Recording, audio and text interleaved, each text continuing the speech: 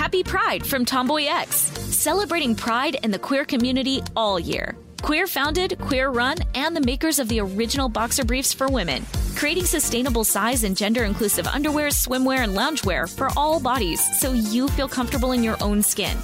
Tomboy X just dropped their Pride 24 collection. Obsessively fit tested for all day comfort in sizes 3 extra small through 6X. Visit tomboyx.com. Focus Features presents Back to Black. I want people to hear my voice and just forget their troubles. Experience the music and her story. Know this, I ain't no Spice Girl. Like never before. That's my daughter. That's my Amy. On the big screen. I want to be remembered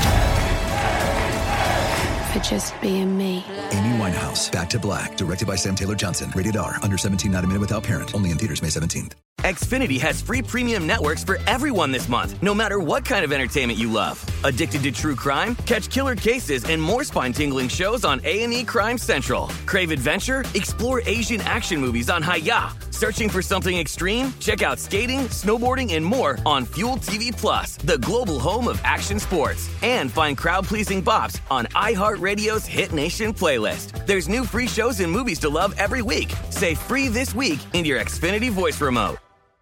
This is your moment, your time to shine, your comeback.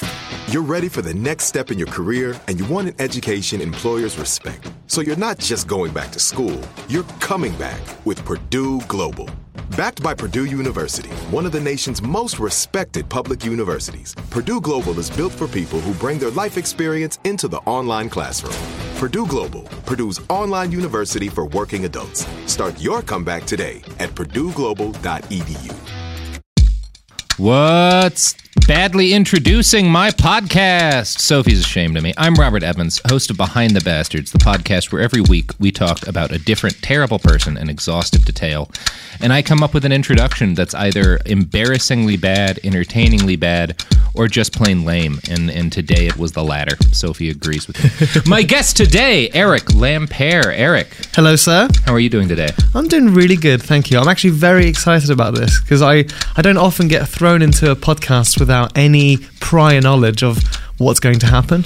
Well, that's the way we like to do it here. Yeah. We like our guests or our subjects to be a mystery. If the guests were a mystery, that would be a different podcast. Yeah. That would be Robert Evans invites people in off the street. I also like that you've got a machete on the table.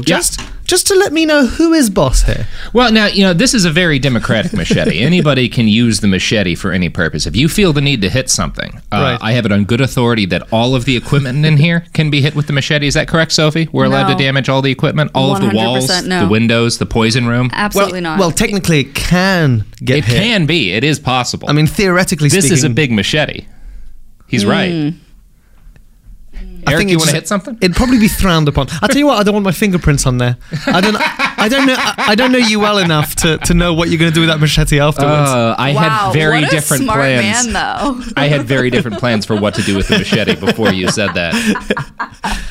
Well, I don't know who to joke about murdering. Damn, that would have been a great time to joke about a good old murder. Crime. Yeah, good old-fashioned murder. Speaking of good old-fashioned murder, today we're talking about newfangled kinds of murder. The kind of murder where you just talk to people and write bad books and it leads to unspeakable human suffering and possibly millions of deaths. Wow. Isn't that a cool thing to talk about? That's one hell of a murder. Yeah, it is. It is. The guy that we're talking about today, the actual death toll from his work can't quite be quantified yet, but I think one of these days he'll be recognized as a real piece of shit.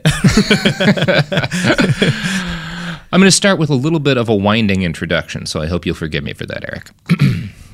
When I was 16 years old, Michael Crichton released State of Fear, the second-to-last novel he would publish in his lifetime. Now, I was a big fan of Crichton's work ever since stumbling across The Lost World in second or third grade. I dutifully devoured his canon.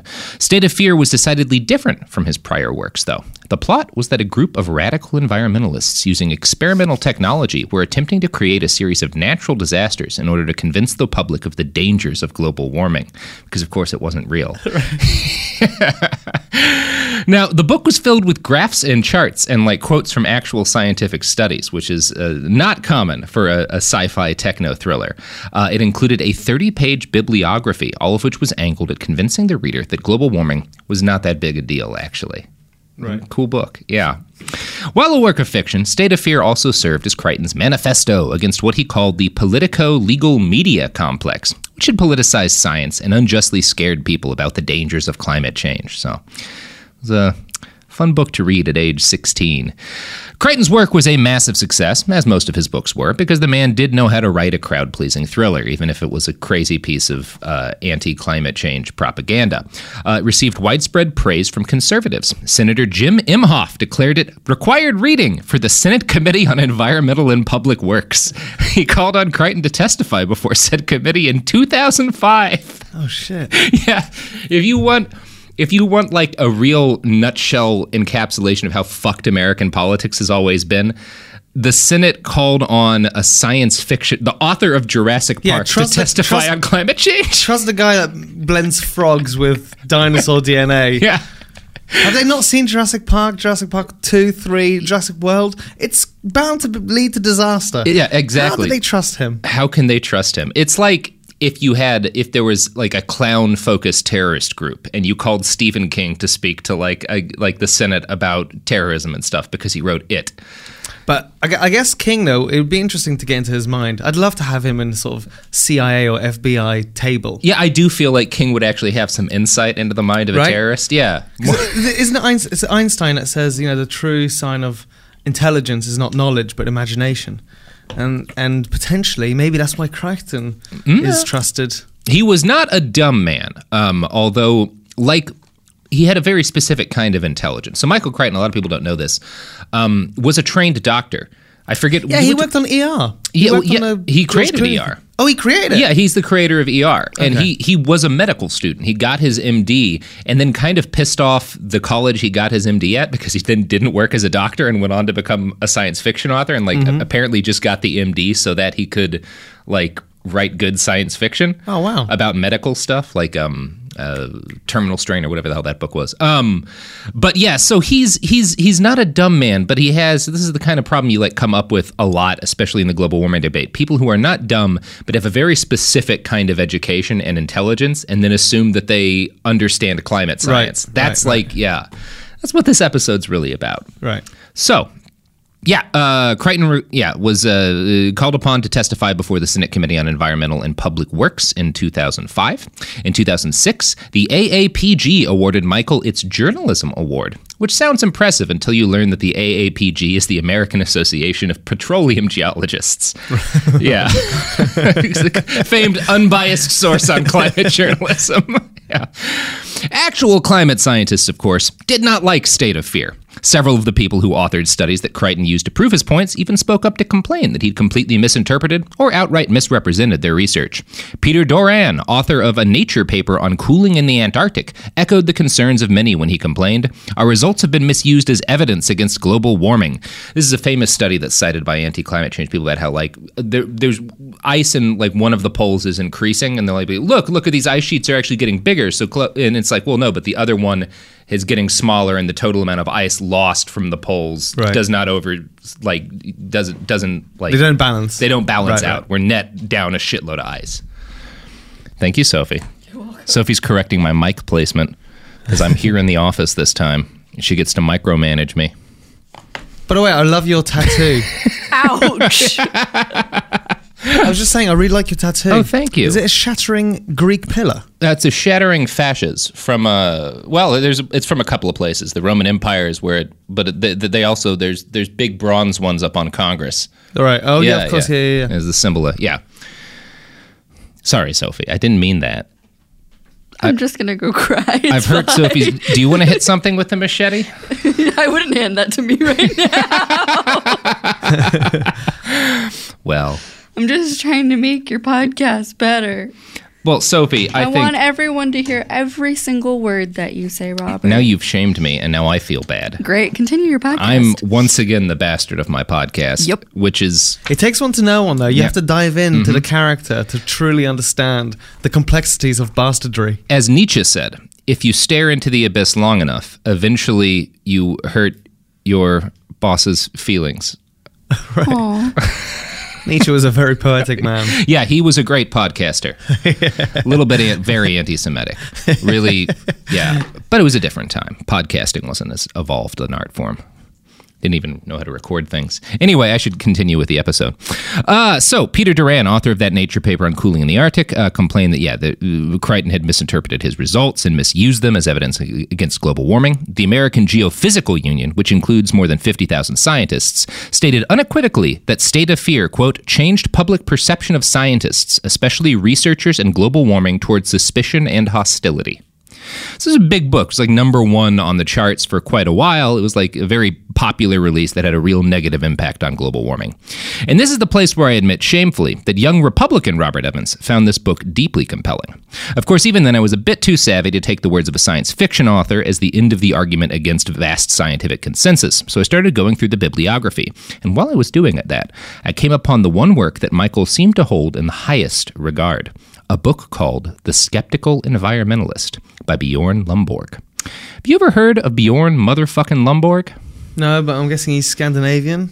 Yeah. I think Danish. Right. Yeah. So there's a couple of versions of the Bjorn Lomborg story that you'll hear. I'm going to read one paragraph that's sort of like how he's generally introduced when you read a news article about this guy.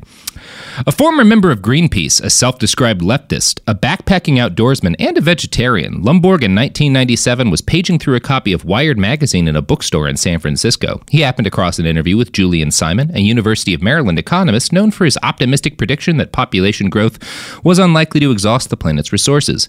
Later that year, an intrigued Lomborg set about in Denmark with 10 of his brightest students to examine Simon's claims. Expecting to prove Simon wrong, Lomborg and his students were surprised to find that many of the economist's predictions about the state of the environment were on the mark. This discovery led Lomborg to pen a few op-eds for a center-left Danish newspaper, and eventually the publication in Denmark of the first edition of The Skeptical Environmentalist. Now, the book was essentially a thoroughly argued case against the scientific consensus on global warming.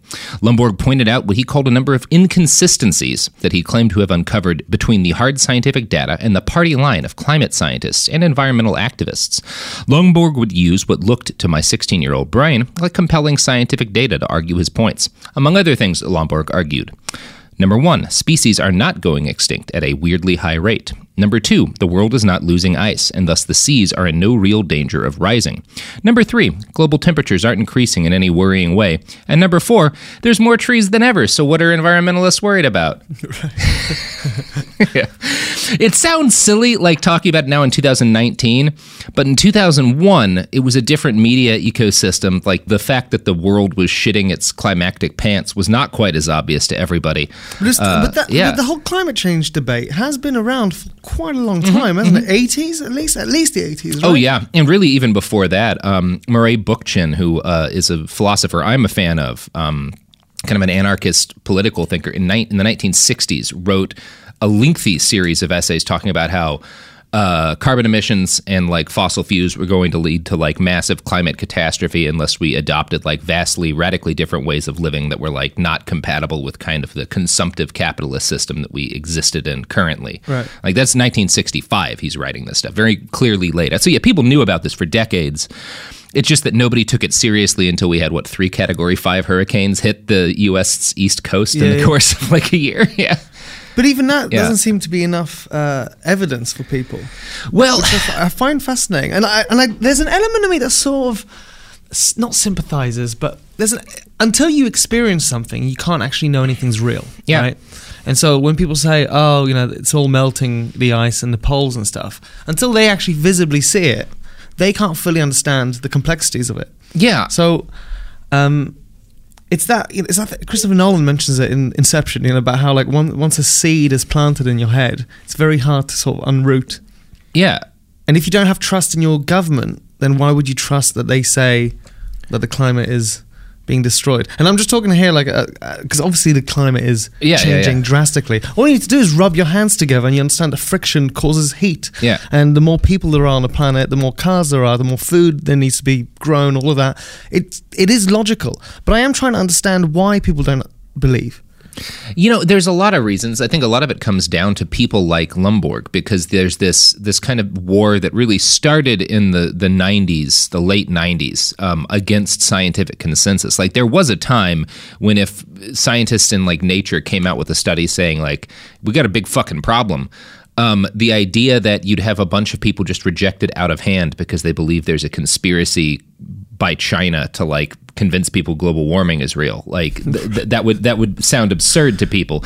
And now the president has essentially spread that same line. Like, it's this is a lot of this is like where we are right now is the culmination of a process that Lomborg was a major part in starting. This war against kind of a shared understanding of reality. And part of the problem is that this issue was so politicized, and it's like, I don't think Al Gore was wrong in making it like a key cornerstone of like his presidential campaign and just like his personal activism. But the fact that Gore was associated with Clinton and that Republican, having grown up in a Republican home, I can tell you the kind of hatred of the Clintons that existed in the late 90s and in 2000 was beyond rational. It was a kind of mania that overtook the conservative right, and that is still very much present and prevalent. And so because Al Gore, who was connected to the Clintons, was making this point, it had to be fake. And so that was a big driver of all of this. So there's a lot of this that's tied together. It's the end of a process in which, kind of at the apex point of the process, nobody believes anything. There's no sort of authority beyond the one guy that you like, if you're that sort of person, right? Or whatever pundits you trust. And yeah, it's a real problem. Yeah. It's interesting. I also wonder, though, if all the people that are pushing the climate change is a hoax thing generally are quite wealthy. And they won't be affected by it. Ultimately, the world and the humanity will survive, right? Now, there may be millions, billions of death caused because of climate change, but ultimately humanity will survive, and I think the very rich will always be good. They can just move somewhere else. Yeah, they'll move somewhere that's going to go from having brutal winters to being like Los Angeles when Los Angeles burns down. So ultimately, they don't give a shit. Right? Well, yeah, that's actually kind of where this is headed a little bit. Right. Yeah. Apologies if I ruined that. No. This is what the podcast is for. So, the unavoidable conclusion from reading Lomborg's book and taking it seriously was that everything was more or less hunky-dory with the climate. Now, Bjorn did not deny that there were some environmental problems. He didn't even come out and deny that human beings were changing the climate. But his argument was that all of the issues we were having were things that could be solved by better conservation and modest infrastructure investments. Nobody needed to say, stop driving cars, or stop burning coal, or stop fracking gas. The people telling us to do all that were just fearmongers. That's Bjorn Lomborg's line. Now, 16-year-old Robert Evans took Lomborg's book apart and used many of its arguments for a series of debates in his speech and debate class. And then he grew up and entered the real world and stopped being a young Republican. Somewhere between reading the work of actual climate scientists, which Lomborg is not, and living through 4 of the hottest years on record, he came around on the whole climate change thing.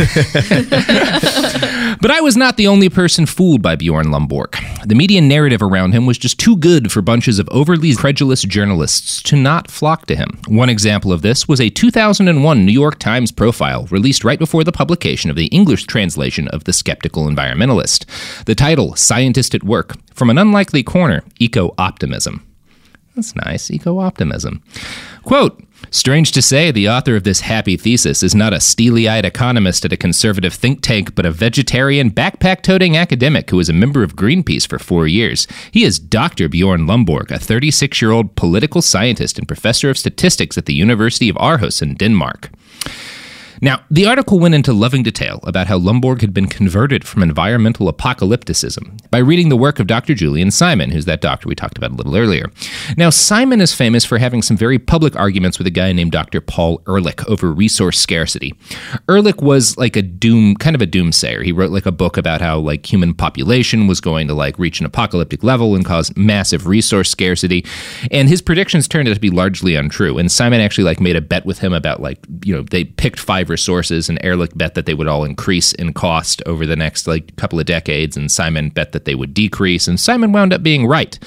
Can I ask, do you think that people aren't necessarily worried about the whole climate change thing as an actual doomsday possibility because they've gone through so many doomsday possibilities. So we've had the millennium bug. You guys have had the nuclear threats from Russia. We are constantly barraged by these end of the world scenarios that never usually happen. That when we are presented with one that's actually in front of us, happening live in front of our eyes, that most people can just brush it aside because they've experienced other doomsday scenarios that have actually just sort of gone by in the wind. I absolutely think that kind of, particularly some of the Hollywood, like the Day After Tomorrow shit, like that's actually really hurt the cause of getting people to take this seriously. Right. Because the problem is not that the world is going to end. Human beings are very adaptable.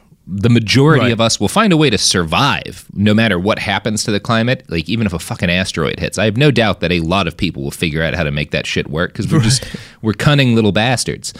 The problem is that like it's not an apocalypse thing. It's like what do we want the world to be? What do we want the world to be for our kids, for our grandkids? Do we want it to be this sun-racked nightmare hellscape where people knife fight to death over jugs of water? A lot of people do. Yeah, that's another scary thing. I am hoarding water and knives, but that's very little to do with the podcasting machete. It is weird how a lot of people, hate being by themselves, which means that they always have like bad voices in their heads. And if they have bad voices in their heads, they don't really care about other people.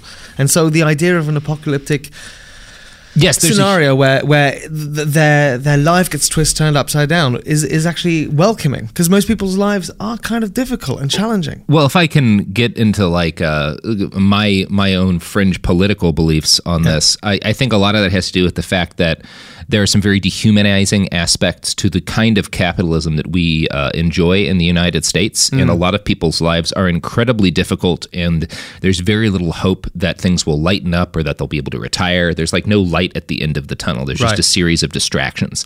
And so the ideal that it might all come tumbling down and you would get to be king of the wasteland and not have to clock in at work at Target the next morning. That is very attractive to a chunk of the population, especially the people who believe that they would thrive in that environment.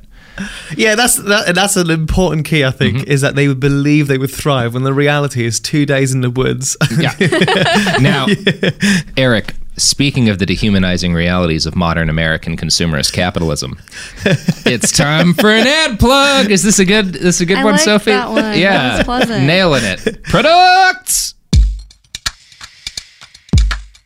Happy Pride from Tomboy X. We just dropped our Pride 24 collection. Queer founded, queer run, and creating size and gender inclusive underwear, swimwear, and loungewear for all bodies, so you feel comfortable in your own skin. Visit tomboyx.com to shop.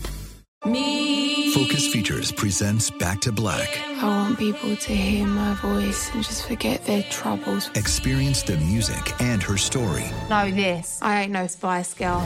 Like never before. That's my daughter. That's my Amy. On the big screen. I want to be remembered for just being me. Amy Winehouse, Back to Black, directed by Sam Taylor Johnson. Rated R, under 17, not a minute without parent. Only in theaters May 17th.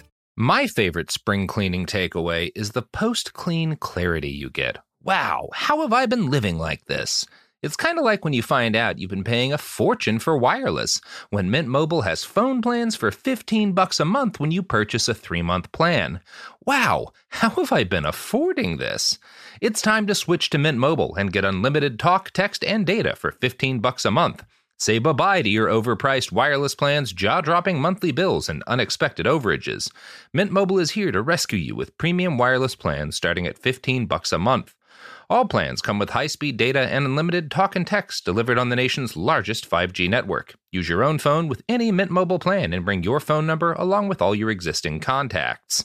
To get this new customer offer and your new 3-month unlimited wireless plan for just $15 a month, go to mintmobile.com/behind. That's mintmobile.com/behind. Cut your wireless bill to $15 a month at mintmobile.com/behind. $45 upfront payment required, equivalent to $15 a month. New customers on first 3-month plan only. Speed slower, above 40 gigabytes on unlimited plan. Additional taxes, fees, and restrictions apply. See Mint Mobile for details.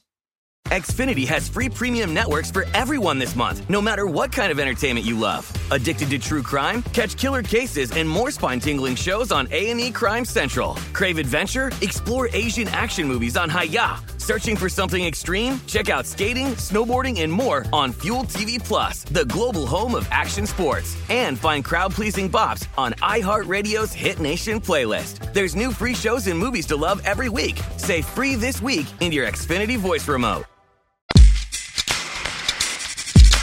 We're back. Boy, a lot happened in that break. Number one, I grabbed my throwing bagels. Oh, now, yeah? I don't know if you're aware of this, but I throw bagels on the show.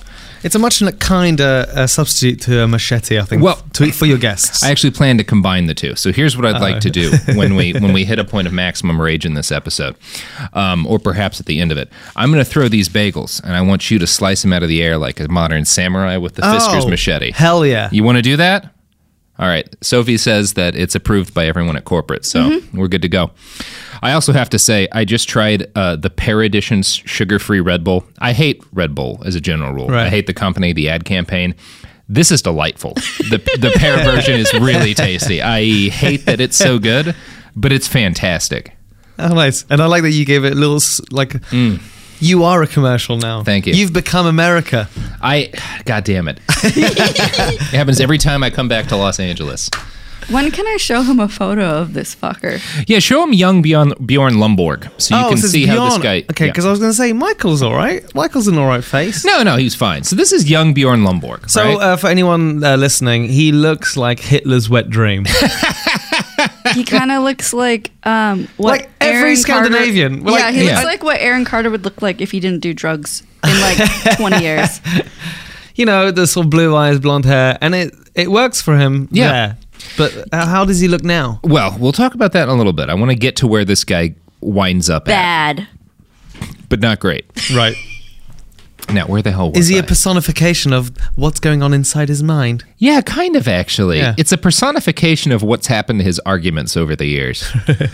Which I think happens. I mean, look at Steve Bannon. If Stevie Banny, right, Steve Bannon. If he looks like his soul. Healthy, you know, if he looked like Hercules and was like, just so you know, I hate these types of people, I'd be like, I'm going to listen to that guy. Yeah. He's a beautiful man. Yeah. He must be healthy both physically and therefore mentally. But Steve is full of like red alert type skin, you know, where like clearly skirmishes have happened on his face. Oh yeah. There's a war between his acne and his cirrhosis, right. And like it's a vicious battle. Oh, poor Steve. No, don't feel bad for Steve Bannon. No, you know what? It doesn't get said enough. Poor Steve. Fucking Steve Bannon. Stevie B. So, yeah, Lomborg wanted... We talked about Julian Simon, the guy who got into that argument with Paul Ehrlich, and he's like a frequently quoted scientist by people who want to deny climate change, because one of the things that they'll always argue is that, well, back in the 70s and 80s, everybody was telling us there was going to be a population bomb and a resource crisis, and that didn't happen. So, clearly, like, this is the same thing, and everybody's worried for nothing. And Simon is one of the apostles of... He was right about the population crisis, and that is one of the things... Whenever we get into talks about climate change and people bring up population as a problem, that's 0% of the problem. The overall human population is not an issue. It's resource expenditure by people like us. It's not like the issue is not that there's too many people being born in sub-Saharan Africa or in India or in China. It's a little bit, but a lot of that's because they're making stuff to be sold in Europe and the United States. It's not a population issue. It's the types of resources being consumed, and also, like, more than anything, related to it's more an issue of billionaires and millionaires and upper middle class people and the kind of resources they spend, like celebrities flying their private jets from one airport in LA to the other to skip midtown traffic, which happens way more often than you would expect. Oh, really? Oh, you can track their planes. Yeah. It's more of that than it is like, oh, look at all these people. And yeah, that's part of like what Steve Bannon, actually, that's one of the racist arguments that he'll make about like, well, if you're really concerned, we should like be concerned about all these population, problems going. So it's like this weird thing on the right where they'll both point to Paul Ehrlich and his fears of a population bomb to be like, look, climate change isn't real because they were wrong about overpopulation. And they'll also complain that like all these hordes of poor non-white people from like the global south are going to like are using up the world's resources, when that's not at all the case. Like it's this double-edged sword of racism and also not doing anything about the core problems of climate change. It's very frustrating. I do wonder with these scientists who say, they're opposing climate change and stuff. I do wonder sometimes if that's just good money. It is with Lomborg. I'm not going to say it. Simon died, I think, before the debate really took off. Right. He was right about the population stuff. So I don't want to lump him in with Lomborg. Right. But Lomborg sees himself as that kind of figure. So Simon gains a lot of renown for being right about the fact that like there was alarmism around the global population. And Lomborg painted himself as that kind of guy. And he would bring this story up specifically when he did news interviews so that people would, conservatives in particular, would see him as like, oh, this is the next iteration of that kind of scientist. This is the clear-eyed Galileo-type contrarian scientist who sees the reality through the political bullshit of climate change and understands that it's not really a problem we can keep fracking. Like, that's how he's painting himself. So it's important to understand that. So, one of the reasons that Lomborg was so convincing, particularly to journalists who, again, didn't know anything about science, like the guys at the New York Times who wrote this profile piece, is that his book had a shitload of citations in it. In many of the articles about Lomborg in the early 2000s, you would read quotes like this one from the Times. Dr. Lomborg has presented his findings in The Skeptical Environmentalist, a book to be published in September by Cambridge University Press. The primary targets of the book, a substantial work of analysis with almost 3,000 footnotes, are statements made by environmental organizations like the World Watch Institute, the World Wildlife Fund, and Greenpeace. Virtually every one of these pieces you would find includes references, and often multiple references, to the fact that Lomborg's book had like 3,000 footnotes. So like that's part of the claim of like how like this is a really seriously researched scholar. Look at how many footnotes it has. Like people would like you can find like videos and stuff of people like opening the book and like pointing out how thick the section of footnotes is. And like I did that when I was in school to point out like, look, this guy's really like, look at how many fucking works cited he has. That means it's like a real solid work of science. So you were once sort of on his side. Oh yeah, absolutely. I was raised very conservative, very Republican. I thought that George W. Bush was the best president since Ronald Reagan, who was the best president. And how long did it take you to sort of distance yourself from him? I mean, as soon as I went to college and made friends who both were not white and also had not grown up middle class. So bear in mind like how challenging it had to take you to be from one place to another, and you're clearly smart and you clearly have resources where you want to read and stuff.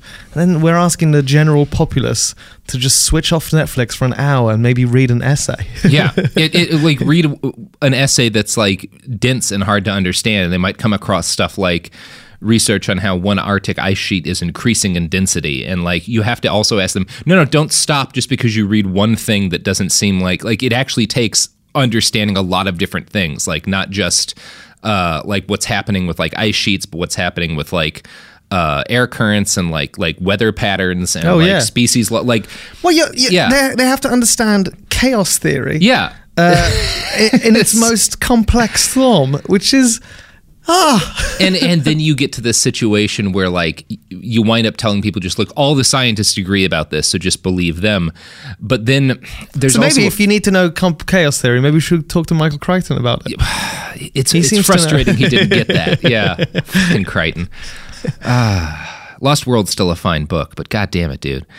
So yeah, journalists who liked Lomborg would point out like all of those fucking footnotes. Like that was one of the biggest arguments to like why The Skeptical Environmentalist was a credible book. And most people who looked at all those footnotes assumed that his arguments were actually supported by the research included therein. Spoilers, it was not. As with Crichton, several of the scientists cited in Lomborg's book spoke out to warn that he had misinterpreted their work. A bevy of experts took to the field to complain that The Skeptical Environmentalist was nothing but a pack of deadly lies. For one example of how dumb this shit is, I'd like to quote an article written by Dr. E.O. Wilson, a Harvard professor, a 2-time Pulitzer Prize winner, and an actual biologist. He's commenting on Lomborg's claims that fears of mass extinction brought on by climate change are bogus. Using bad data and lies, Lomborg estimated a species loss worldwide of just 0.7% over the next 50 years. 0.014% per year. Now, Dr. Wilson, who's an actual biologist again and not a fucking statistician and economist like Lomborg, wrote this. Before humans existed, the species extinction rate was very roughly 1 species per million species per year, 0.0001%. Estimates for current species extinction rates range from 100 to 10,000 times that, but mostly hover close to the 1,000 times pre-human levels, 0.1% per year, with the rate projected to rise and very likely sharply. Wilson goes on to note, based on the work of Stuart Pym of Columbia University's Center for Environmental Research and Conservation, anywhere from 1 to several bird species go extinct annually out of 10,000 known species. Hence, say 0.01 to 0.03% of all living bird species are extinguished per year. But birds are unusual in that threatened bird species receive an extraordinary amount of human intervention. The real figure of observed extinctions would be much higher, very likely 10 per year, 0.1% or more, if it were not for their heroic efforts to save species on the brink of extinction. Now, that article and that quote from Dr. Wilson came from 2001, but time has proved Dr. Wilson right and Dr. Lomborg wrong. The Center for Biological Diversity notes, we're currently experiencing the worst spate of species die-off since the loss of the dinosaurs 65 million years ago. Although extinction is a natural phenomenon, it occurs at a natural background rate of about 1 to 5 species per year. Scientists estimate we are now losing species at up to 1,000 times the background rate, with literally dozens going extinct every day. It could be a scary future indeed, with as many as 30 to 50% of all species possibly heading towards extinction by mid-century. Right. So Lomborg says 0.7% of all species by mid-century. The reality is 30 to 50% based on current numbers. But even that, the 30 to 40, I think most people don't care, right? But what it seems like people don't understand is if you lose one animal, it snowballs and sort of triggers effect. We need to win the hearts of people in different ways. I learned, so there's this woman called Dr. Erica McAllister. She works at the Natural History Museum and she is a fly expert. And I did an interview with her about flies. And there is one fly that creates chocolate, pollinates chocolate. And because of global warming, we're actually losing that fly, which means that potentially we could lose chocolate. If you get to people in that way, I can see people protesting fast. Losing chocolate? If you can convince them it's real. Like, one of the problems is that, like, there's a lot of people who, when you tell them that we're losing species, will get angry and say, fuck all those species. I want them dead. I'm going to drive I'm going to modify my car to release more pollution so that it'll kill them faster. Because there's this big propaganda game that's been played in the U.S. to make it look like, they'll point out a couple of specific cases where, like, the Environmental Protection Act led to farmers losing access to pieces of their land to preserve, like, wetlands and keep a species of frog alive, and it, like, led to people murdering some of those species, like like as an act of protest against what they saw as government overreach. Like, there's this hateful and utterly lunatic chunk of the right that has been trained to respond to any talk of global warming with just, like, violent rage, which is why you'll see people threatening to kill Greta Thunberg, the young environmental activist. It's amazing to watch. Yeah, almost. Yeah. I mean, I'm obviously really sad for her, and I almost kind of fear what could happen to her. There's a piece of me that's like, as fucked up as it is, and I'm horribly sorry that she is going through this, and very proud of her for being an activist. It's good that it's been made this obvious that there's this young girl just saying, I want the world to be habitable by current, like, when I'm an adult, I want to be able to, like, enjoy wetlands and, like, glaciers. Like, I want to be able to live in the kind of world that y'all grew up in. And this chunk of the populace threatening to murder her. And like that we see this kind of hate unleashed, that, like, it really is that irrational. It really has been. Hate is irrational. Yeah. Hate and fear is irrational. And Lomborg is ground zero for spinning that up. Right. Like, he's a part of this, convincing everybody. Like, that was the first stage, was convincing them there's this conspiracy. And he didn't say it was a conspiracy. He just said that, like, look, there's the reality. If you look at the real data, it's actually not that bad. And all these groups are just trying to scare you. Like, there's this conspiracy of fear. Then that's the whole idea behind Crichton's book, is that there's a literal conspiracy to, like, make you believe this is happening when it's not. And that's step one to getting and the end stage of this, like, long, and I don't even think it was really a plan, but the natural conclusion of the start of this, where you just get everyone to distrust this information, believe they're being lied to, is when this young woman steps up. People are just, like, screaming spittle-flecked hatred at this girl for daring to be like, I'd like it if there were ice in the future. Yeah. It's pretty scary, the people that are out there. Yeah. And Lomborg is an important guy to understand, to know how we got from like where we used to be as a species about like kind of basic scientific consensus and where we are right now, particularly in the United States. Right. But the thing is, I do try and understand people that don't understand, right? Mm-hmm. And if most people, well, actually all people can only experience life through their own eyes, right? And if people are also not curious, because the majority of people are not curious, which is a shame. Their curiosity's focused. They're curious about whatever they're into. They're not curious about... But even that, some people just aren't, right? They just sort of float around, just sort of colliding into things, and just life takes them in a different path, and they almost have no control in where they're going. Yeah. And most people just haven't got that curiosity to read more than one clickbait article. And so it's so easy to be brainwashed into thinking that, what if it is a conspiracy? Because all the proof I have is it's getting hotter, but because the news tells me it's getting hotter, how do I know? Look at this nicely dressed Danish man with beautiful blonde hair holding up a book with like 3,000 citations telling me not to worry.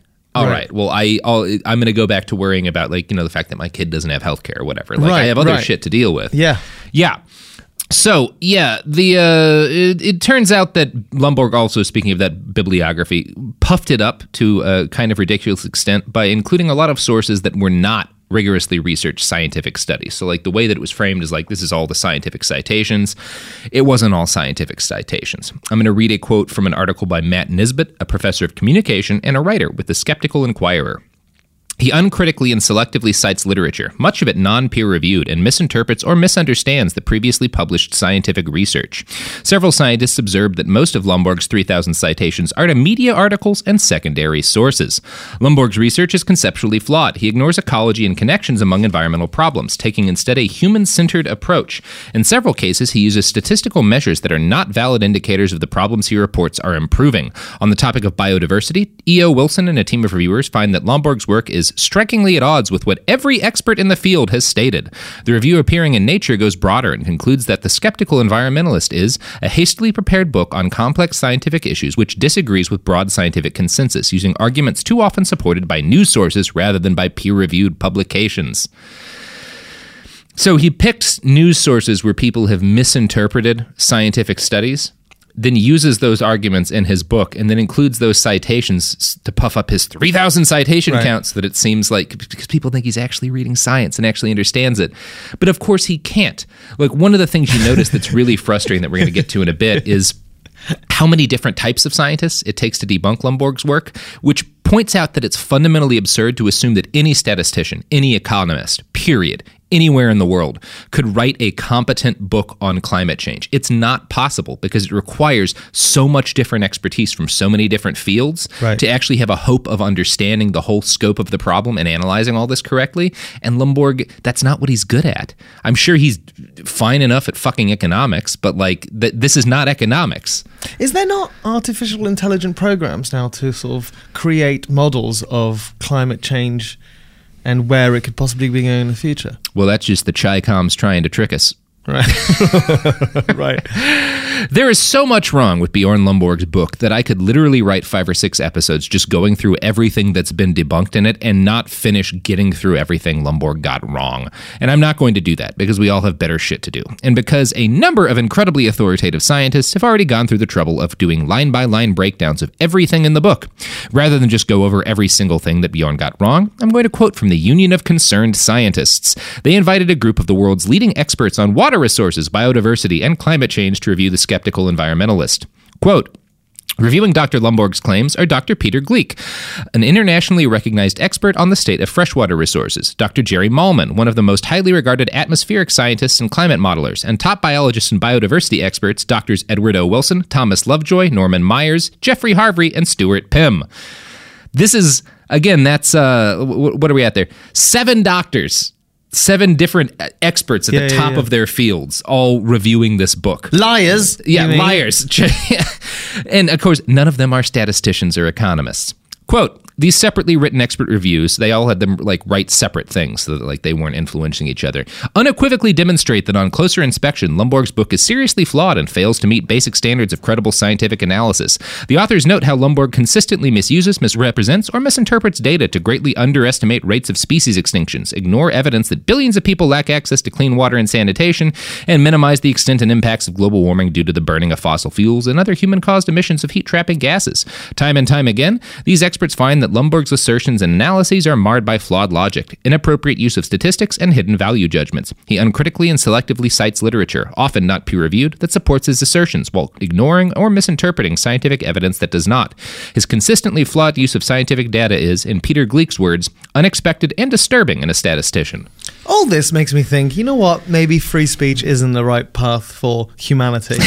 It's hard to read the story of Lomborg and not feel like we need to have a couple extra laws about when you, and I don't think it's that free speech is a problem. I think it's that we too narrowly interpret the fire in a crowded theater rule. Nobody disagrees that if somebody's shouting there's a fire and causes a stampede and someone dies, of course that person should be criminally liable.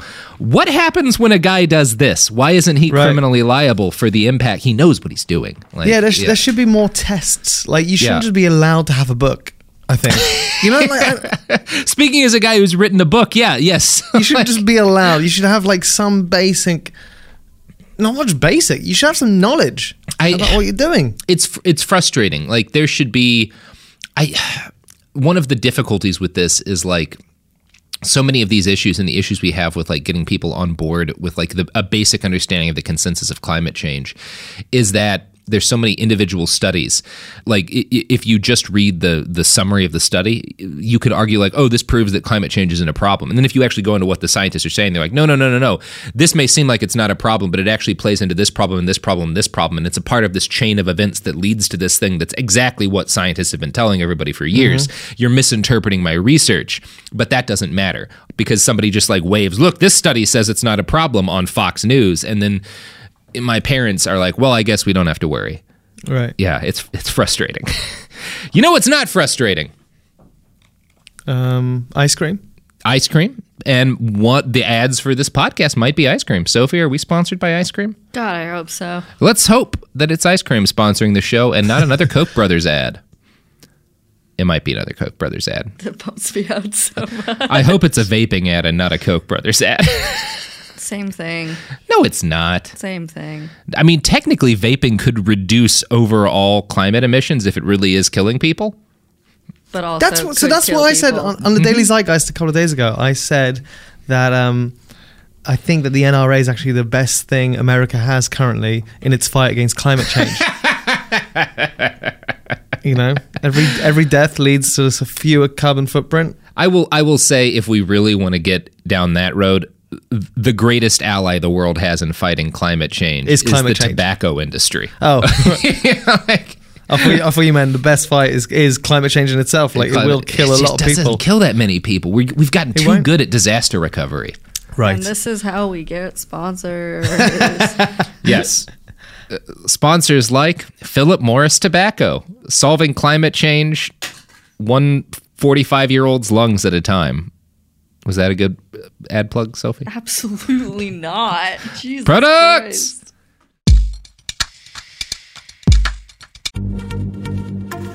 Happy Pride from Tomboy X, celebrating pride and the queer community all year. Queer founded, queer run, and the makers of the original boxer briefs for women, creating sustainable size and gender inclusive underwear, swimwear, and loungewear for all bodies so you feel comfortable in your own skin. Tomboy X just dropped their Pride 24 collection. Obsessively fit tested for all-day comfort in sizes 3 extra small through 6X. Visit tomboyx.com. Focus Features presents Back to Black. I want people to hear my voice and just forget their troubles. Experience the music and her story. Know this, I ain't no Spice Girl. Like never before. That's my daughter. That's my Amy. On the big screen. I want to be remembered for just being me. Amy Winehouse, Back to Black, directed by Sam Taylor Johnson. Rated R, under 17, not a minute without parent. Only in theaters May 17th. Xfinity has free premium networks for everyone this month, no matter what kind of entertainment you love. Addicted to true crime? Catch killer cases and more spine-tingling shows on A&E Crime Central. Crave adventure? Explore Asian action movies on Hi-Ya. Searching for something extreme? Check out skating, snowboarding, and more on Fuel TV Plus, the global home of action sports. And find crowd-pleasing bops on iHeartRadio's Hit Nation playlist. There's new free shows and movies to love every week. Say free this week in your Xfinity voice remote. Rev up your thrills this summer at Cedar Point on the all-new Top Thrill 2. Drive the sky on the world's tallest and fastest triple-launch vertical speedway. And now, for a limited time, get more Cedar Point fun for less with our limited-time bundle for just $49.99. Get admission, parking, and all-day drinks for one low price. But you better hurry, because this bundle won't last long. Save now at cedarpoint.com. All right, we're back. So, all of these debunkings we've gone through were public information basically as soon as Bjorn Lomborg's book was out and serious people had time to read it. But none of the authoritative deconstructions of Lomborg's work seemed to matter. He kept right on making bank as the prophet of everything's fine and capitalism will save us all from the climate catastrophe capitalism created. His website, Bjorn Lomborg, Get the Facts Straight, includes a short selection of the many awards he received. One of the 100 Top Global Thinkers, Foreign Policy, 2011. Thought Leader, Bloomberg Summit, 2011.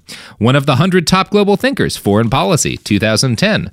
One of the world's 75 most influential people of the 21st century, Esquire, 2008. One of the 50 people who could save the planet, UK Guardian, 2008. One of the top 100 public intellectuals, Foreign Policy and Prospect Magazine, 2008. One of the top 100 public intellectuals, Foreign Policy and Prospect Magazine, 2005. One of the world's most 100 influential people, Time Magazine, 2004. Wow, right? Isn't that fucked up? Well, it's also not surprising though, because these people making those lists are probably interns. Mm-hmm. Like ultimately, the truth is that the people making lists aren't educated in that field. It's a lot of I think it's a mix of those and like editors who come from a wealthy background, because a lot of news editors do, and who have like friends in all these industries and stuff, and are like, this is the guy telling us it's fine. Right. Yeah. I think that's a chunk of it, especially for like Foreign Policy and Esquire. Now, you know when you do your Behind the Bastard podcast? Yeah. Do you have a lot of anger just boiling through your veins? Yeah, I go shooting about once a week. I have a lot of different machetes that I hit stuff with. I work out about 90 minutes a day. Yeah. Oh, very nice. Yeah, because I wonder like how, just hearing all of that out, how you just stay zen. I do not stay zen. Right. I do a lot of drugs. It does help. Yeah, to be honest, like speaking of the NRA, shooting is probably the best cathartic thing for dealing with that kind of rage. I have to say, I'm very much sort of an anti-gun person, but at the same time, I don't want to judge people, especially until I've experienced it. And I did get to a shooting range, and it's fun. Whether or not you think they should all be banned, it's objectively fun. Oh, yeah, it's very fun. Yeah, that has nothing to do with what the laws should be. Right, yeah. Right. Now, if you'd notice from all of those Top Thinker awards, they all came out at latest in 2011, and a majority of them were from 2010 or earlier. It's weird that Lomborg seems to be considered a top thinker much less often in these days of Category 5 hurricanes and apocalyptic mudslides in the Midwest and the hottest years ever on record and California's largest wildfires. And weird. Because I guess what people's thought behind it is that things like that have always happened. So I know that, for example, in the UK, during the Roman times, there were melons that you can grow melons. Mm-hmm. And then in Charles Dickens' times, in one of his books, I think it was David Copperfield, the Thames was frozen over, which is the river that runs through London, which I've never seen it frozen. Like, it was so frozen, they could build bonfires on it. So that's fucking nuts. It's wild. And so I understand that climate does change all the time. Yeah. But I think people don't understand that it's sort of changing at a rate. I think part of Lomborg's falling from grace is that people have started to like California's always had wildfires. We've never had Malibu burned down. Like, I think that was a wake-up call to a chunk of people. I think that, especially in, like, Florida and stuff, part of why it's gotten harder and why, like, a lot of people on the right no longer say climate change isn't happening. They'll say that, like, either humans aren't behind it or that, and we'll get to this, the line Lomborg is pushing now. It's like, oh, no, it's absolutely happening. It's just what everyone says we should do, cut emissions and stuff. That's wrong, and there's other things that we should do. But, like, you can't even like a bunch the arch conservatives living on the Florida coast, one of the most conservative, like you can't have those kind of hurricanes hit as regularly as they are and be like, nothing's changing. Like it's at this point it's like, oh wow, we've had 3 once in a century storms in like a couple of years. Like maybe there's a problem. Right. So now the debate has changed, like, well, what do we do about the problem and stuff? And Lomborg has tried to pivot on that. He has been less successful, which again we'll get to.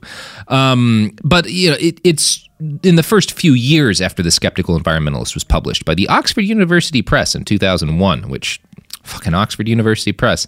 Lomborg was everywhere. He was on 2020. He was on Newsnight, 60 Minutes, The Late Show, Larry King, and he made regular appearances on CNN, MSNBC, and of course, Fox News. All of these sources accepted Lomborg as an expert, while the real expert shouted desperately that he was as shit-filled as a poop factory. You proud of that one, Sophie? Mm-hmm. Thank you.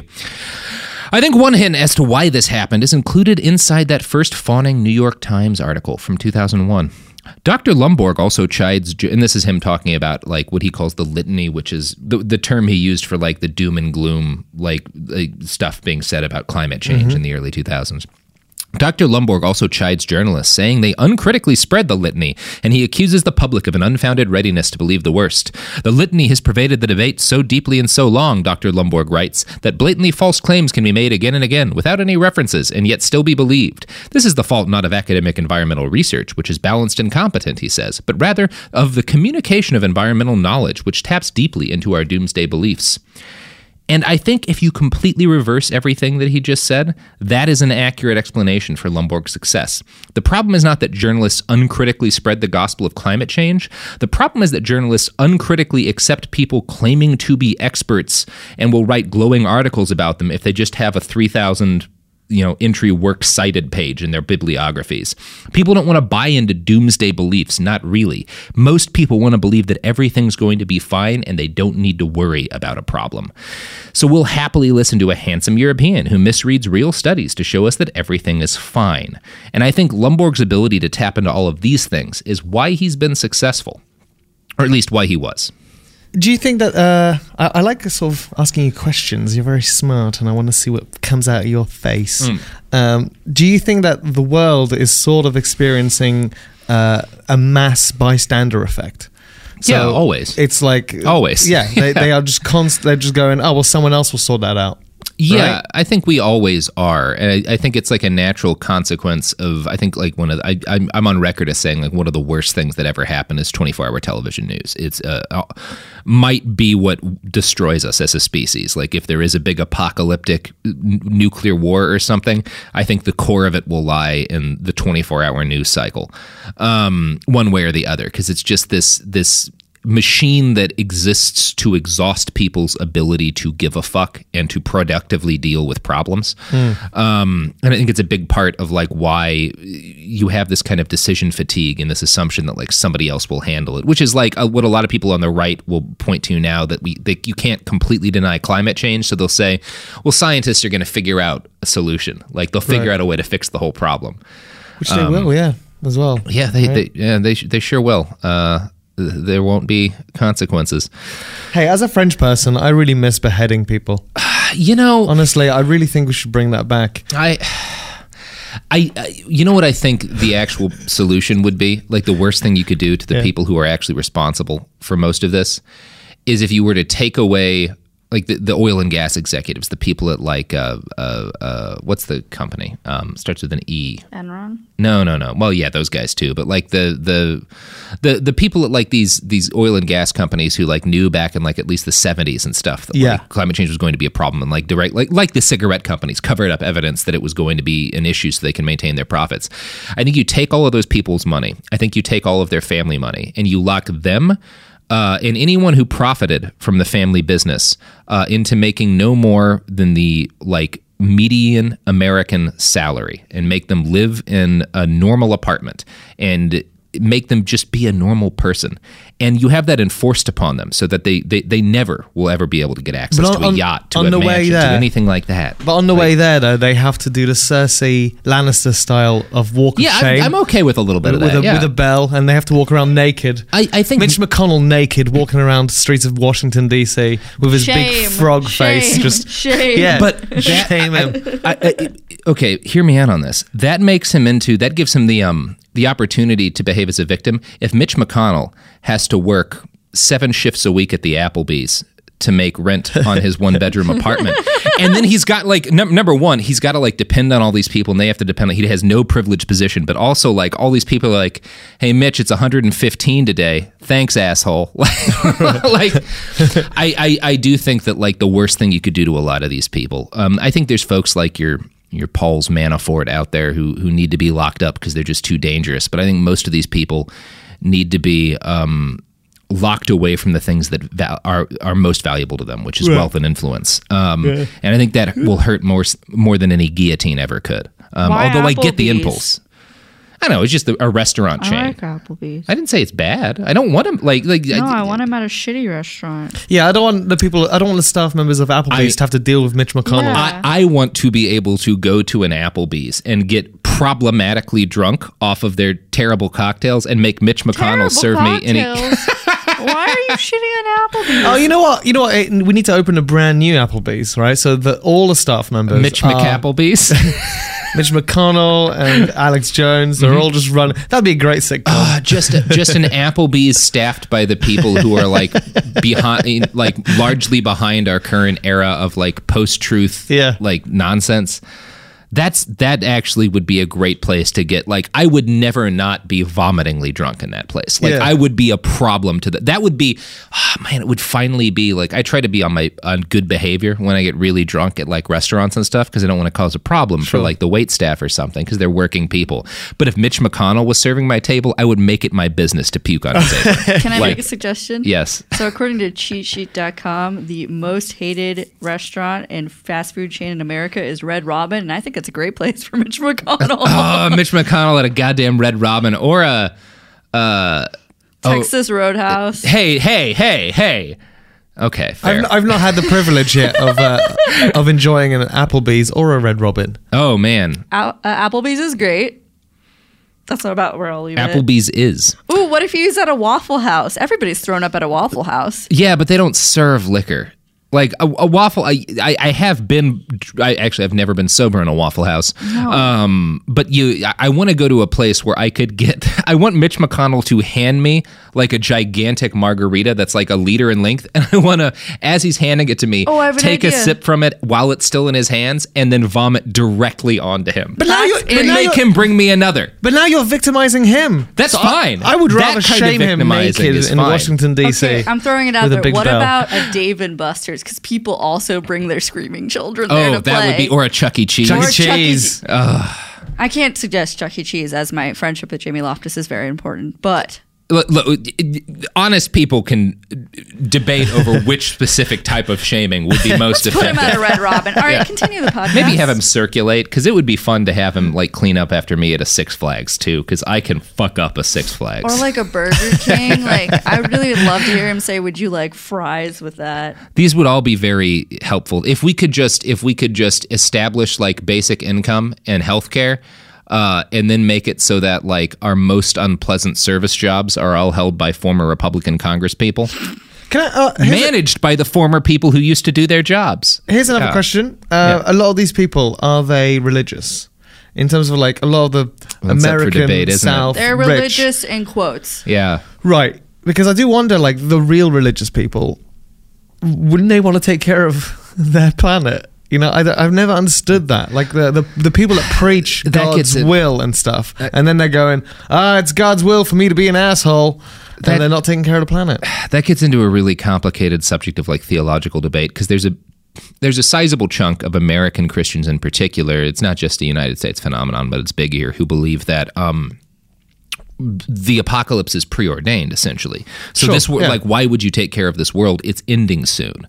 There's also a chunk of people like who believe that like God gave us dominion over this planet, so we're supposed to use it and use it up and like use all the resources. And there's even people who will argue that like God provides us with new resources when we use the old ones, and like that's why we've discovered all this gas under the earth to frack. That was God being like, don't worry about those pesky Arabs holding all the oil. Here, just suck it out of the earth and like Right. whatever problem. Yeah, there's a bunch of different frustrating things. And I think those people, once upon a time, you couldn't take them seriously, like in mainstream politics. And what Lomborg provided was a chance for like kind of the more technocratic conservatives, like my parents, who were like religious but not really religious. They could look at this guy's arguments and be like, well, no, here's a smart, educated scientist with doctor in his name, and he's not saying like God's going to take care of it. He's saying that like, you know, he's making what seem like very logical arguments for why this isn't a problem, or why what problems exist will be solved very simply, without us changing our lifestyle or dealing with the problems on like a fundamental level of our society and its consumption of resources. So yeah, it's comfort that's killing humans, actually, isn't it? Yeah, it always is. Yeah, it's just comfort. People are scared of change. Yeah, it's always comfort that's killing humans. From a literal point of view, in terms of just the fact that we're eating stuff that's clogging our arteries and giving us heart attacks at a younger age, up to like the fact that we'll ignore doom as it leers down on our heads because we want to go out to Applebee's and we don't want to worry about climate change. Applebee's. I'm not saying Applebee's is bad. Red Robin, yes. You know what? I'm going to go to an Applebee's after this. Yeah. Maybe not today, but maybe not today. I know that when I drive past one, I might stop just to experience it. Applebee's is often a staple place for me to get wasted when I'm not at home and I'm at like a roadside motel, because you'll often run into an Applebee's next to a roadside motel, and I have gotten drunk in many an Applebee's. And if Mitch McConnell were the one serving me, I would happily vomit into the pocket on his apron. Oh, that would be great, especially if Paul Ryan came out with like this the sawdust that you use to soak up the vomit, and like that would be really sweet. Now back to Bjorn Lomborg. So another reason Lomborg was able to have such an outsized impact on the debate over climate change in the United States is the simple fact that misreading and misrepresenting a mix of actual scientific papers and news articles is a lot easier than conducting authoritative research. The people who do conduct authoritative research are very busy, and when a guy like Bjorn comes along and shotguns out a book full of nonsense, they have to spend valuable time slowly debunking all of the many, many things he got wrong. I'm going to quote here from something Dr. E.O. Wilson wrote about the difficulty of combating this sort of misinformation. My greatest regret about the Lomborg scam is the extraordinary amount of scientific talent that has to be expended to combat it in the media. We will always have contrarians like Lomborg whose sallies are characterized by willful ignorance, selective quotations, disregard for communication with genuine experts, and destructive campaigning to attract the attention of the media rather than scientists. They are the parasitic load on scholars who earn success through the slow process of peer review and approval. The question is, how much load should be tolerated before a response is necessary? Lomborg is evidently over the threshold. And this is kind of what we were talking about. Like, what do you do about these people in a perfectly sane world? Like, I think that someone like Lomborg would face criminal charges for his misrepresentation of scientific fact, for the same reason that, like, if you caught a diving instructor telling kids that the safest way to dive was head first into the shallow end of the pool, that guy would face charges, even though all he was doing was giving people information, because you're clearly misleading people into a dangerous situation. Parasitic scholars. Yeah. That's a great quote from that. Yeah, parasitic scholars. And that's another thing is, why do these people go into that field? So do they go into the field because of the betterment of the world or the betterment of themselves? And do they do the betterment of themselves because they love themselves or because they have a desperate need for affection? And because all those go to different paths, right? And I think in Lomborg's case, it is that desperate need to be famous. I think it's this sort of narcissism that, like, he couldn't accept. He was a professor of, like, statistics and shit. Like, that's not the most exciting life in the world. I'm sure it's very satisfying to the people who legitimately like it. But I think Lomborg is the kind of guy that had a thirst to be famous and was like, well, this is the fucking easiest way to do that. I mean, yeah. Yeah. Now, we've just talked about sort of how Dr. E.L. Wilson was like expressing his frustration that like a guy like Lomborg can just like shoot out a bunch of nonsense, and then real scientists whose time is incredibly valuable and limited have to like spend hours debunking all of it. And it's a very frustrating problem with our current system. And that might make it seem like there were no penalties Bjorn faced for lying constantly. There were a little bit of a penalty he faced. Several official complaints were made to the Danish Ministry of Science, Technology, and Innovation. They evaluated these complaints and found that the work that he had published was fundamentally dishonest. But they found that they couldn't punish him because Lomborg wasn't an expert in any of the relevant fields, and thus he couldn't be considered guilty of like fraud, essentially. Like, because he was not really a climate scientist, they couldn't say that he was purposefully misrepresenting his case rather than just fucking up. That's insane. Yeah, isn't that crazy? Oh, the world is so annoying sometimes. Yeah, I'm glad it's burning. You know what? I'm glad it's burning. You've come around on climate change. You know? Fuck it. Fuck all you people. Yeah. In 2007, Bjorn published a new book, Cool It, in which he explicitly accepted the reality of human-caused climate change. This was seen by many as an abrupt reversal of his previous attitude. Bjorn clarified in an interview with The Guardian, who declared him an influential thinker, that it was not. Or I think they were one of the ones who said he was going to save the world. Yeah. They voted him one of the 50 people who could save the planet. So in an interview with them, and they were more critical of him in this article. Lomborg denies performing a U-turn. He reiterates that he has never denied anthropogenic global warming and insists that he long ago accepted the cost of damage would be between 2 and 3% of world wealth by the end of the century. This estimate is the same, he says, as that quoted by Lord Stern, whose report to the British government argued that the world should spend 1 to 2% of gross domestic product on tackling climate change to avoid future damage.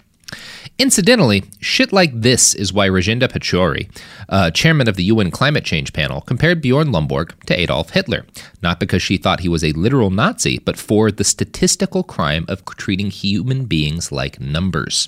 And the odd thing is, Bjorn isn't even all that great at numbers. The Stern report estimated it would take between 5 and 20% of global GDP to effectively fight climate change. The Guardian pressed Lomborg on this, quote, not unexpectedly, however, the Stern report estimates that damage at 5 to 20% of GDP, however, not 2 to 3%.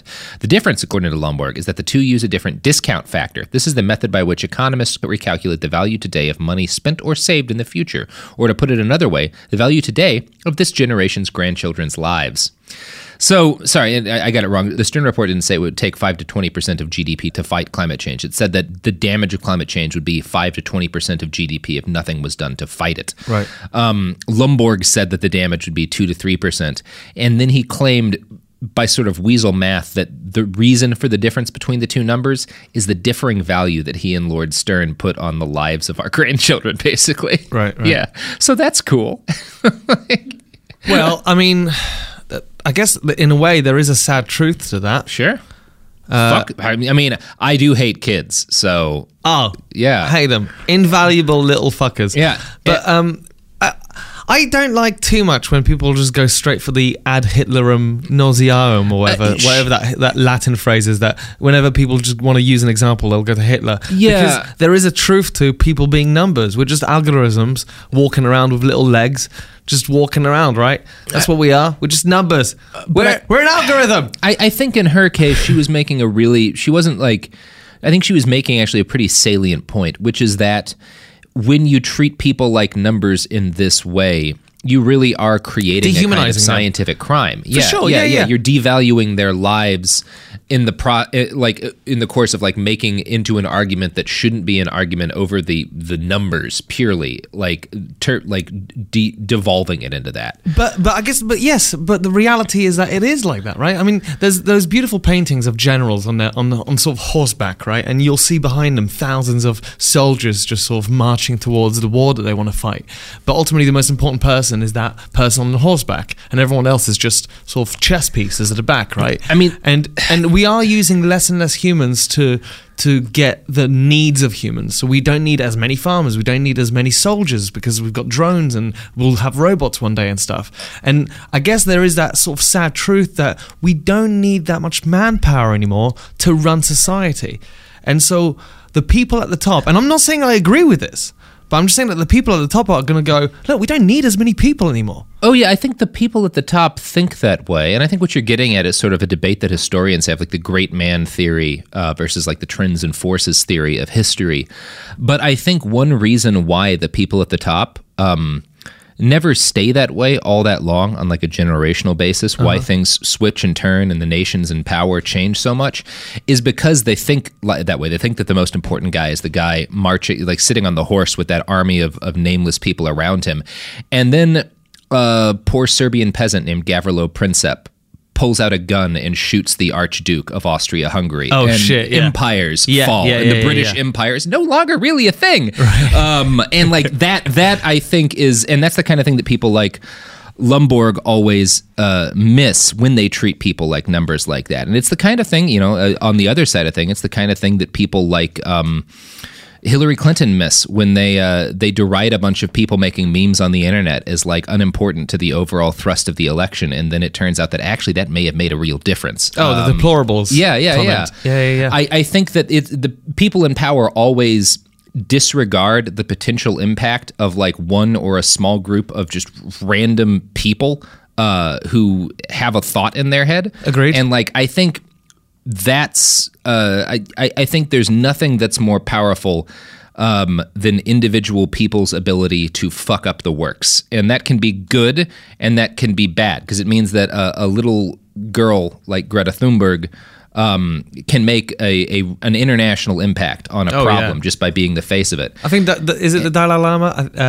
I'm paraphrasing, but one of his quotes is, "If you think that you're not important, or if you think you're not big enough to make a change, try and sleep with a mosquito." Yeah, and I'm really paraphrasing it and butchering it, but there's the positive side of that. And then there's the negative side, which is that a guy like Bjorn Lomborg can misread or directly misinterpret a bunch of scientific studies and lead to have a major impact on like why we don't deal with the problem back when the problem's manageable, and instead it becomes something that might consume huge chunks of the world and its population.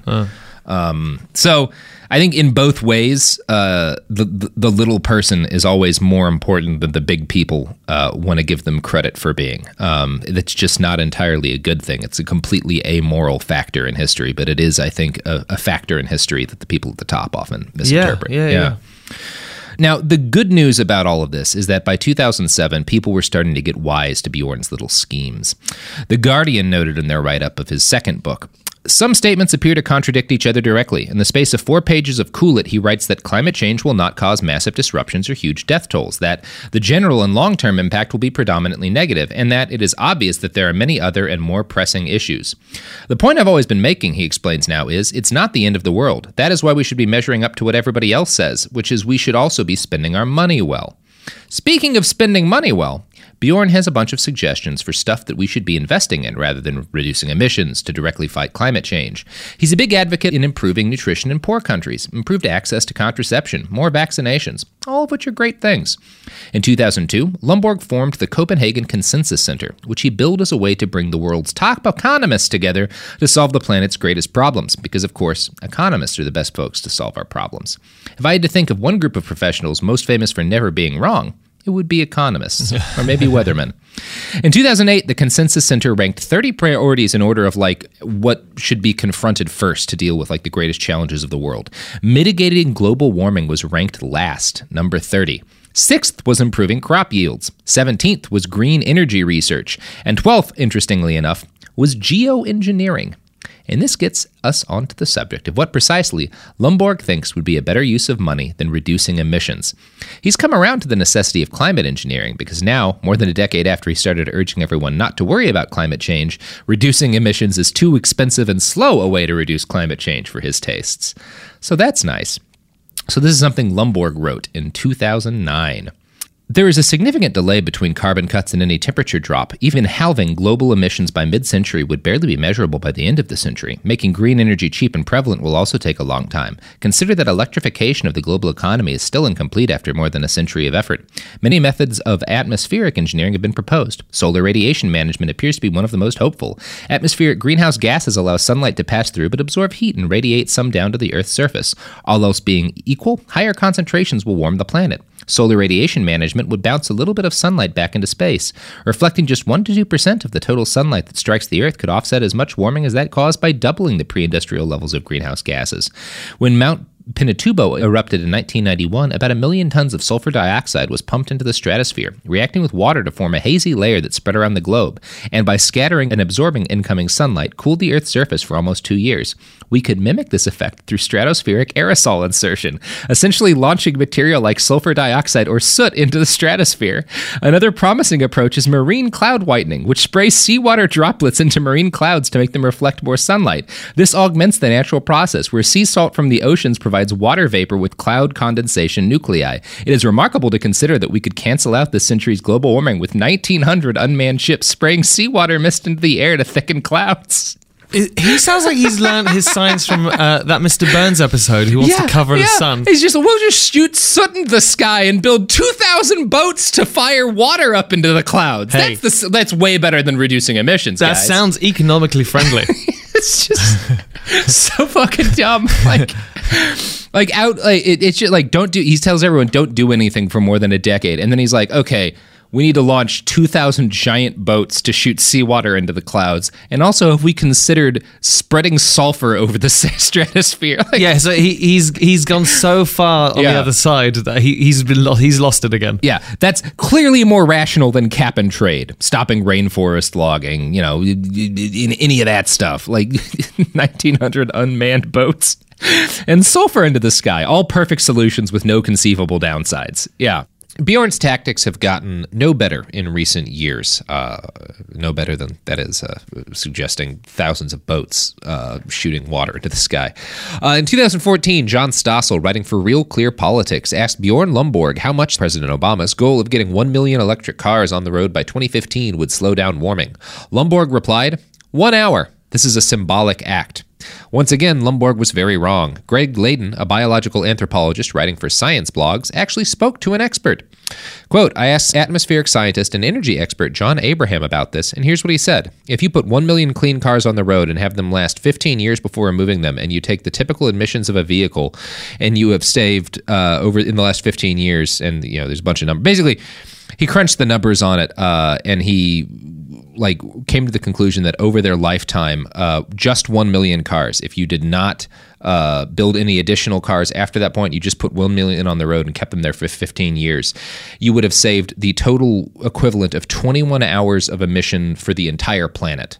Wow. Which is a significant amount, and that's, again, just 1 million, not increasing it at all, not replacing them after they wear out in 15 years, which means Lomborg's calculations to John Stossel was off by 2,100%. It does seem like a lot of scientists are going, Bjorn, shut up. Yeah, they're constantly. Shut up, for mate. more, like 20 years now. Yeah, they've been saying, shut the fuck up, dude. You don't know what you're talking about.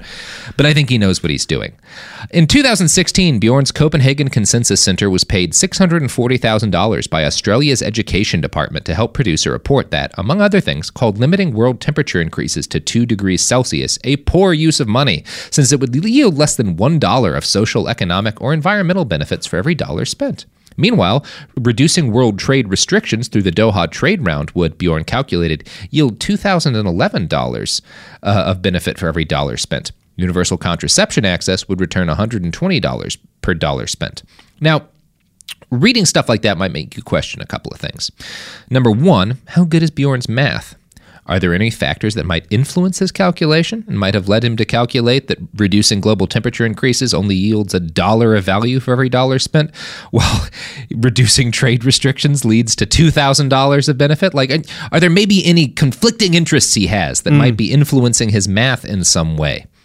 Well, he thinks like an economist. He does think like an economist. He thinks like an economist who might be being paid by a specific group of people. Well, yeah. And I do sometimes, like some comedians, so a couple of comedians in the UK have gone to the right. Yes. Politically speaking, when they weren't really like that when I sort of first met them. And I was observing them and from afar and sort of not admiring, but understanding that, oh yeah, there's more money. Yeah. If you're not getting that much work as a comedian that you are currently now, and you understand that the right is rising, they went there, and now they're going there, and they are getting more work. Mm-hmm. And it's interesting, because I'm going, whoa, you've become something totally different because you have to survive. And you've decided that it's worth it to take money from. You can't. You're not going to make that great a living as a statistician teaching at a college in Denmark. You'll be comfortable, but you're not gonna be rich doing that. Right. Whereas if you become Bjorn Lomborg and tell people that climate change isn't a big deal, and open this consensus center that advises people that reducing trade restrictions is a better way to fight global warming than stopping global warming, well, that actually turns out to pay pretty well. So I found a good breakdown of where Bjorn Lomborg's funding comes from, written by Graham Redfern of DSMOG, a website focused on cutting through the PR spin around climate change issues. Their research revealed that the Copenhagen Consensus Center, or CCC, registered as a nonprofit in the United States in 2008. Since then, it has received more than $4 million in grants and donations. 3/4 of that came in 2011 and 12. Lomborg's salary for a single year was $775,000, representing nearly a quarter of what it had received by 2012. He's basically an Instagram model that's pushing those drinks to lose weight. Yeah, you know? That's exactly what he's doing, but instead telling everyone not to cut global emissions. Now, back in 2006, when the CCC first started to look at gaining support for its efforts in the United States, they hired Washington lobbyist and PR veteran James Harf. And so, this is like a lobbying group for somebody, and the lobbying group's primary goal has been to convince people that emissions should not be cut, that carbon should not be taxed, that fossil fuel use should not be reduced. Now, again, this leads us to the question of who's actually giving these people that money. And we don't know where all of it comes from. We know that in its first year, the center received a $120,000 grant from the Randolph Foundation. That foundation's money comes from the $1.2 billion the Randolph family made by selling the Vic Chemical Company to Procter & Gamble. The trustee of the Randolph Foundation is Heather Higgins, the CEO of Independent Women's Voice and chairman of the Independent Women's Forum. And that sounds good, right? Independent Women's Voice? That sounds like a woke, progressive organization. Yeah. It's actually a hardcore right-wing lobbying group that accepts money from, among other people, Charles Koch. I look forward to when they start implementing the transgenders against clouds. And all of these different new groups coming along. We'll get it really woke. We'll have Bjorn wouldn't be the right spokesperson now. You'd hire someone who is very much I don't know. You'd hire someone non-white someone way but willing to take Greta. all of that money. Yeah, somebody, an 8-year-old, an 8-year-old kid from Cameroon, and you'd have him be I love fossil fuels. That is where we're going next. Yeah. And then you'll call everyone racist who argues with them. And then you'll, while complaining that all the left does is call everybody racist who argues with them. It's beautiful. I love the way the media works. It's perfect. There are no problems. So I'm going to read a quote from DSMOG about the Independent Women's Forum. What's the name? DSMOG blog. Okay. So they do a lot of really good analysis on the disinformation campaign being carried out against climate the name change. of a company. I thought it was the name of a person. I was like, what a great name for someone that works in climate. Graham Redfern, which is also a pretty good name for somebody working. Good, Reed Firm, actually, but I think it's pronounced Redfern. It's fucking Australian. I don't know. People, nothing makes sense over there. Redfern. Yeah. That's not an Australian accent. No, that's not. That was more Scottish. Yeah, well, Scots-Irish. Quote, staff writers of both organizations regularly express skepticism about the science of human-caused climate change and cite Lomborg's views approvingly. A recent article from the International Women's Forum senior fellow Vicky Alger claimed a majority of scientists believe that global warming is largely nature-made, ignoring several studies that show the vast majority of research from scientists studying climate change believe exactly the opposite. Now, funders of the IWF include, as I said, the Claude Lamb Foundation, which is controlled by Charles Koch, and the Donors Trust, a conservative political action fund that spent millions of dollars on climate change denial. This means that Charles Koch indirectly has helped fund Bjorn Lomborg. Now, Higgins continued to pump tens of thousands of dollars directly into Lomborg's center over subsequent years. But in 2014, when that DSMOG article was written, the author was only able to track down where about $500,000 of the $4.3 million in funding it had received up to that point had come from. However, in 2015, Reed Firm revealed that Paul Singer, a Republican billionaire venture capitalist, was one of the CCC's major backers. He gave more than $200,000 to the group. Mr. Singer also helps fund the Manhattan Institute, the think tank behind the fallacious claim that Alexandria Ocasio-Cortez's Green New Deal would cost $100 trillion. In recent years, Bjorn Lomborg seems to have dropped most of the pretense of being a leftist environmentalist. He's appeared in 5 videos for Prager University with titles like, Is Climate Change Our Biggest Problem? Are Electric Cars Really Green? And The Paris Agreement Won't Change the Climate. His grift seems to be less profitable these days than it was in the era before mega hurricanes regularly battered our shores and record-setting summers and wildfire seasons were a matter of course.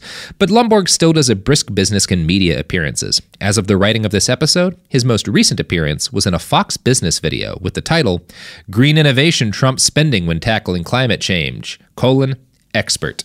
He was the expert. Can I show him what he looks like? Can I show him what he looks like now? Let's show him what he looks like now. This is Bjorn Lomborg after 20 years of climate denial. Does he look doesn't look that bad. Sophie thinks he looks you bad. really oversold it, I think. I was expecting like a gruesome creature. I think he's Mick Jaggered at least 50% in the last 20 years. And Mick Jagger hasn't Mick Jaggered that much, but Sophie definitely has a very negative reaction to his waddle. A waddle. Waddle shaming. This is waddle shaming. Yeah, I guess she's holding her skin and making it sort of thicker. Now, Eric, if I know my audience, right, and I don't, the one thing they love more than anything else is when we hit things. Right. So that's a lie. The one thing they love more than anything else is when we hit things. So That's I'm going to give you lie. the giant machete, and I'm going to throw. Wow, I'm going to throw it right past all of the recording equipment because that's a good idea. Okay. Yeah, he's got mics. Are you holding in the front of him. Are you holding the whole bag? Oh, I'm going to throw the whole bag. I always throw the whole bag. Right. It would be irresponsible to throw a single bagel. All right. So I'm going to throw them at Eric, who's wielding the machete as if it were a baseball bat. And he's going to try to hit him as hard as he can and really just swing it. There's nothing you can hurt in this room full of delicate electronic equipment. Right. Nothing at all. Audience, I have Anderson. She is protected. Anderson's fine. All right, I'm going to throw it. Yeah! Ah! All right, toss it back to me. We got it. We got it. We got to get it. We got to get him going across the room. I'm terrified because I can hear my subconscious going, what if you drop it? What if you throw it? No one's ever been hurt by a 2-foot machete. Okay, ready? Never. Not once in history. Yeah! Yes! Nailed it. I didn't make a very smooth samurai cut. It's okay. It takes practice to really be able to do damage with that thing. But I definitely got better. Everybody happy with how that went? Mm-hmm. How did it feel? I feel really manly. I want to go to war now. Yeah. I see how easily I can be turned, you know? Everyone can. And if people like Lomborg get their way, I will be buying a lot more machetes for a lot of people to try to get them to feel that way. I see that there is a box of tissues on the table. I'm now going to grab them, and I will remove the prints from the actual machete. Not a dumb man. There we go. Yeah. I did grab the blade. So I was going to find Lomborg's Hollywood Hills home. Look at that. I've seen enough CSI to know how to get rid of evidence. I don't think he lives in the Hollywood Hills because it's one of the places that's going to face the consequences of climate change fastest. Anderson is on the mic. And you get on to me for pouring liquids on the microphones. What's wrong with Anderson on the microphone? Anderson slobbers. No, she doesn't. Sometimes. She's a classy broad. Classy broads can slobber. You're a good dog. She's a good dog. Eric, you got any pluggables to plug now that we're at the end of our episode? Yeah, I do have an album called Alien of Extraordinary Ability, which is the title that the American government gives you, and I say you, outsiders, when they come in and apply for a visa. That is a sweet title. Like our immigration system's fucked, but cool. That's a great title. Alien of Extraordinary Ability. So I like that. So that's an album. I've also got, my show, if you're in Los Angeles, I've got a show called Born of Chaos, which is about the time I escaped a psychiatric hospital. I've got some things. Just basically follow me on Instagram.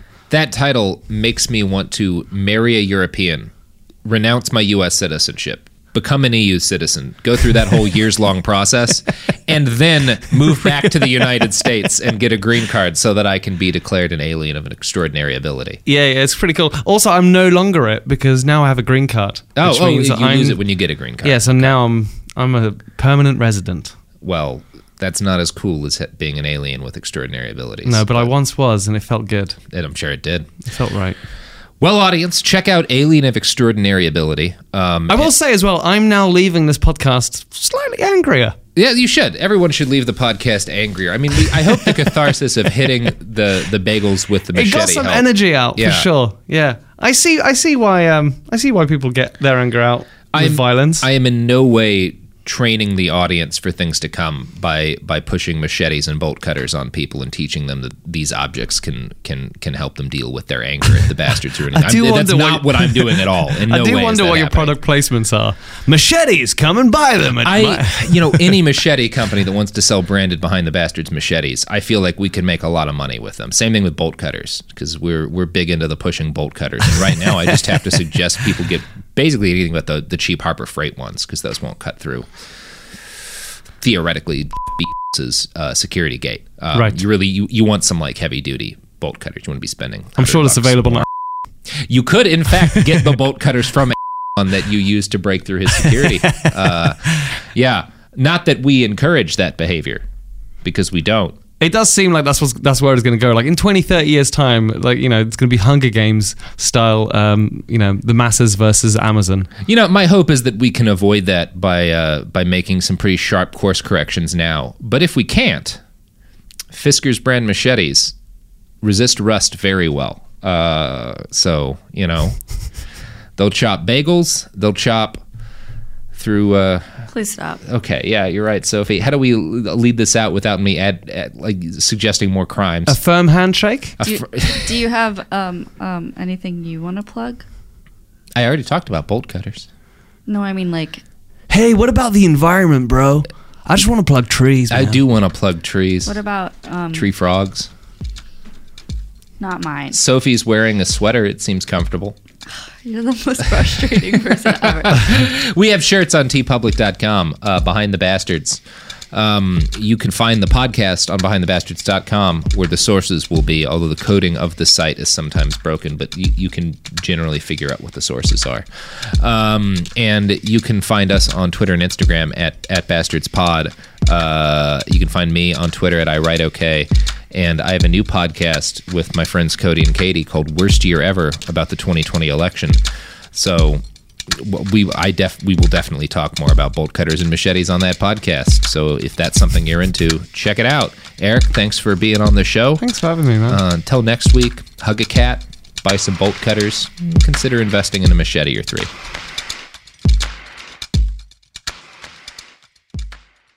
Happy Pride from Tomboy X. We just dropped our Pride 24 collection. Queer founded, queer run, and creating size and gender inclusive underwear, swimwear, and loungewear for all bodies, so you feel comfortable in your own skin. Visit tomboyx.com to shop. Xfinity has free premium networks for everyone this month, no matter what kind of entertainment you love. Addicted to true crime? Catch killer cases and more spine-tingling shows on A&E Crime Central. Crave adventure? Explore Asian action movies on Hi-Ya. Searching for something extreme? Check out skating, snowboarding, and more on Fuel TV Plus, the global home of action sports. And find crowd-pleasing bops on iHeartRadio's Hit Nation playlist. There's new free shows and movies to love every week. Say free this week in your Xfinity voice remote. Rev up your thrills this summer at Cedar Point on the all-new Top Thrill 2. Drive the sky on the world's tallest and fastest triple-launch vertical speedway. And now, for a limited time, get more Cedar Point fun for less with our limited-time bundle for just $49.99. Get admission, parking, and all-day drinks for one low price. But you better hurry, because this bundle won't last long. Save now at cedarpoint.com. Become a part of the fast-growing health and wellness industry with an education from Trinity School of Natural Health. Trinity graduates can empower their communities through natural health principles and techniques, whether they go into practice to guide others toward their wellness goals or open a store to sell their favorite health products. Trinity grads are equipped to change lives with 19 online programs and flexibility to fit your busy schedule, including the popular Certified Natural Health Professional. You can get the training that helps you turn your passion into a career. And here's the best part. You can earn the certification in less than a year. From herbology to naturopathy and health coaching, Trinity allows you to make a meaningful difference by helping others live healthier, happier lives. Don't wait any longer to pursue your passion for natural health. Enroll today at trinityschool.org. That's trinityschool.org.